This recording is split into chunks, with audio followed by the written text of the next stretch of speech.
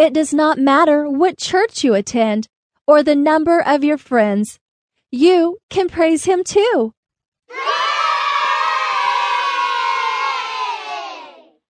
It does not matter if your home is a mansion or a house on a hill, or if you have thousands or just a $1 bill. You can praise Him too.